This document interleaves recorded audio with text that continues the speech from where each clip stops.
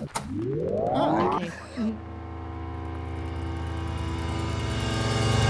You're listening to Hold That Thought. From Arts and Sciences at Washington University in St. Louis. Thanks for listening to Hold That Thought. I'm your host, Claire Navarro. To continue our series on American identities, for today's episode, we'll be hearing from art historian Angela Miller. Dr. Miller's research and teaching focuses on the cultural history of 19th and 20th century American arts. As she'll describe, over time, art and visual culture has helped to both construct and question the idea of nationhood in the United States. You'll be able to see the works of art that Miller discusses on Hold That Thought's website. Now, in the past, and even up to today, when many people think of art history in relation to nationhood, they think of the history of the East Coast and European migrations to the New World. But according to Miller, this view is incomplete. The material and cultural histories of the nation, I think, tell a very different story, a story that is really a mosaic of different distinct identities and regional and ethnic cultures. We forget, for instance, that Santa Fe in the Southwest was established 10 years before Plymouth Rock. This focus on New England as the birthplace of American identity is itself an artifact, part of a story about nationhood that was established in the 18th century. I think a lot of this history is motivated by the fact that the founding generation of the nation state really, and forward into the federal period, really need to construct an American tradition that has some sort of coherence. So this founding generation, seeking to define what it meant to be American, turned in part to the ideals of the Enlightenment. These ideas came up in the Declaration of Independence, for example. The Enlightenment bequeaths a sort of understanding of certain universal principles that are grounded in reason. But the nation state, in order to really take hold of the imagination of this new body of Republican citizens, needs something more than abstract principles. It needs something that is emotionally gripping. It needs something that will draw in the affective loyalties of American citizens. Enter the arts, specifically civic arts. An example is a portrait of George Washington painted by Gilbert Stuart in 1796, titled the Lansdowne Portrait. You can see Stuart's painting and others that Miller will discuss on Hold That Thought's website. In the portrait, Washington stands behind an ornate table and chair. There's nothing really to tell us that he isn't a member of the French royalty here. He's standing in this very elaborate setting of columns and elaborate fixtures of state, gesturing towards us, holding a sword. This depiction of George Washington is part of a tradition that's helping to create an abstract civic identity for the new nation. But of course, the relationship between nationhood and the arts isn't limited to portraiture. At the beginning of the 19th century, we have a whole new range of subject matter and attitudes appearing in the fine arts, focusing on places as much as people. Landscape painting really takes shape beginning in the 1820s and then reaching its height in the 1850s. And the focus of this new phase of American arts is really to ground these abstract principles of Republican nationhood in something that is more tangible, more immediate, something that would, in other words, stir the aesthetic pride of Americans in their own continent and what makes them different from Europe. So these landscapes grounded American patriotism into the land itself. Citizens of the new United States maybe didn't have the long history of their European counterparts, but they did have beautiful natural landscapes and grand hopes for the future. This relationship between landscape and patriotism continued into the 1860s and beyond. With the coming of the Civil War, it's fascinating to observe how, with this growth in sectional tensions, the war clouds looming, the natural landscape of the United States, especially the northern U.S., is recruited in the cause of the American North. For an example, we turn to the 1861 painting Our Banner in the Sky by Frederick Church.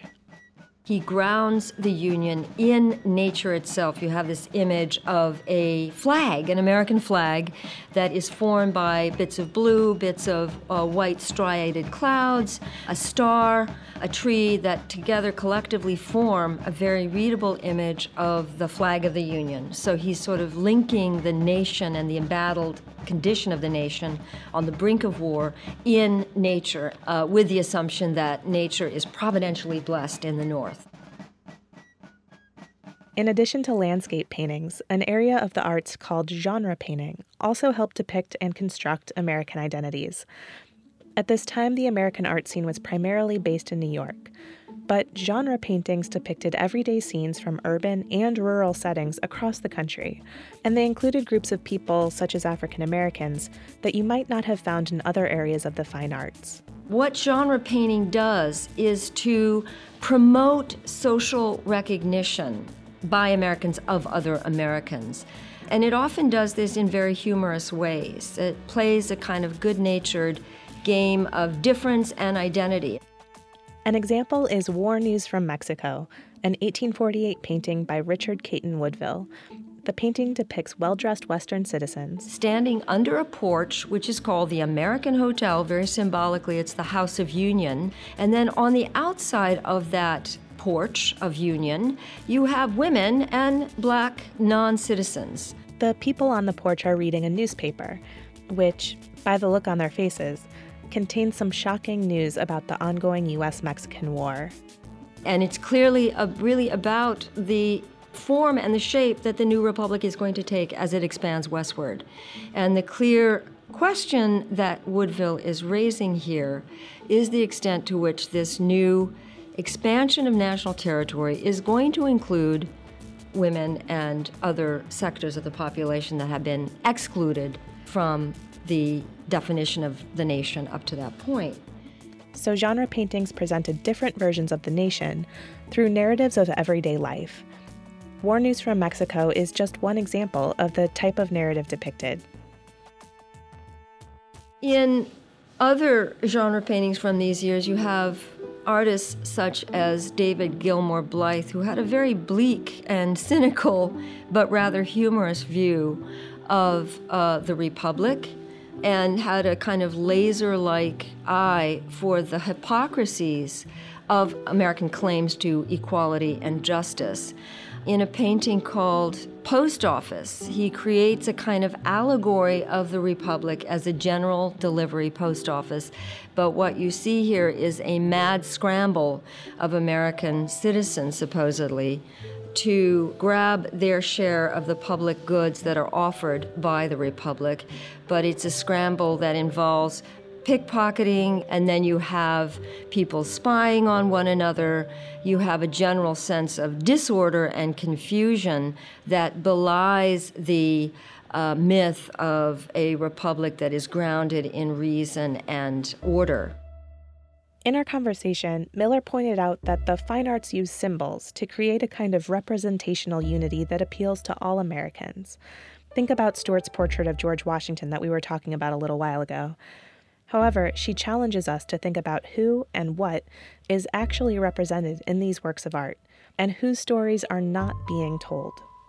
What we often forget as we traipse through the museums and look at these images is the extent to which many of the most myth-making images from the fine arts tradition really do not represent the full diversity of the nation. It's working class people, it's ethnic others, and it's regional diversity. And I think genre painting is beginning to allow glimpses into that broader diversity.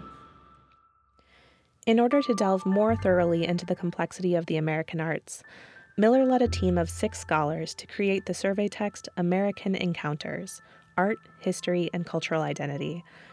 Throughout this huge text, it's important to think about one word in particular from the title: encounter. So the idea of encounter is really taking issue with older ideas of influence, because influence assumes a hierarchy of center over periphery. And it assumes that there are certain great figures that ground the artistic tradition.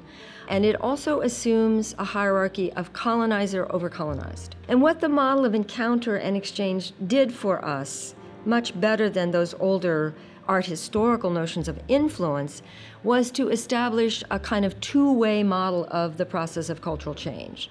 That there are always at least two parties to the encounter between cultures, and each party has something to offer the other.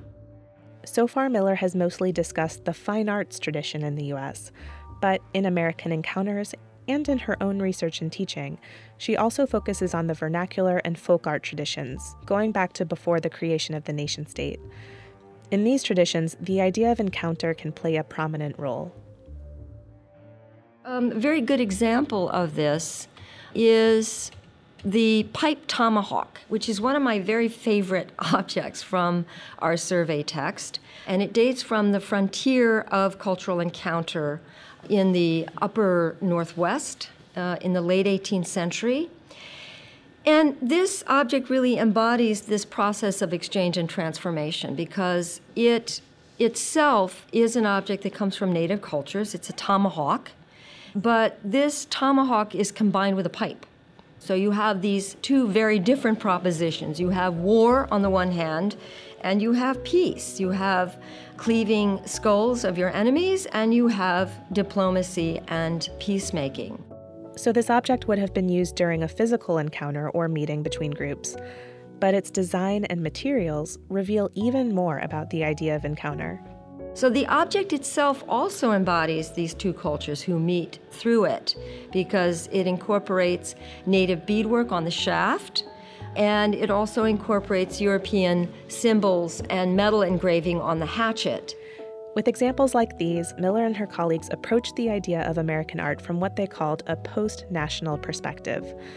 Overall, this approach recognizes the creation and reception of American art within a global context. It moves beyond the idea that national art represents a single national identity. You know, if you look at the whole extent, the whole long history of the emergence of cultures in the New World, it goes back some 15,000 years, arguably even much longer than that. So when you look at this longer history of cultures in the New World, the nation state is actually just a tiny little blip on the screen. But what a post-national perspective brings is to locate that episode of the nation state within this much longer history and also to see the Americas in relation to global trade and exchange rather than in relation to its own insular histories of the nation state. So, as we've heard throughout this series, there is no one American identity or common culture.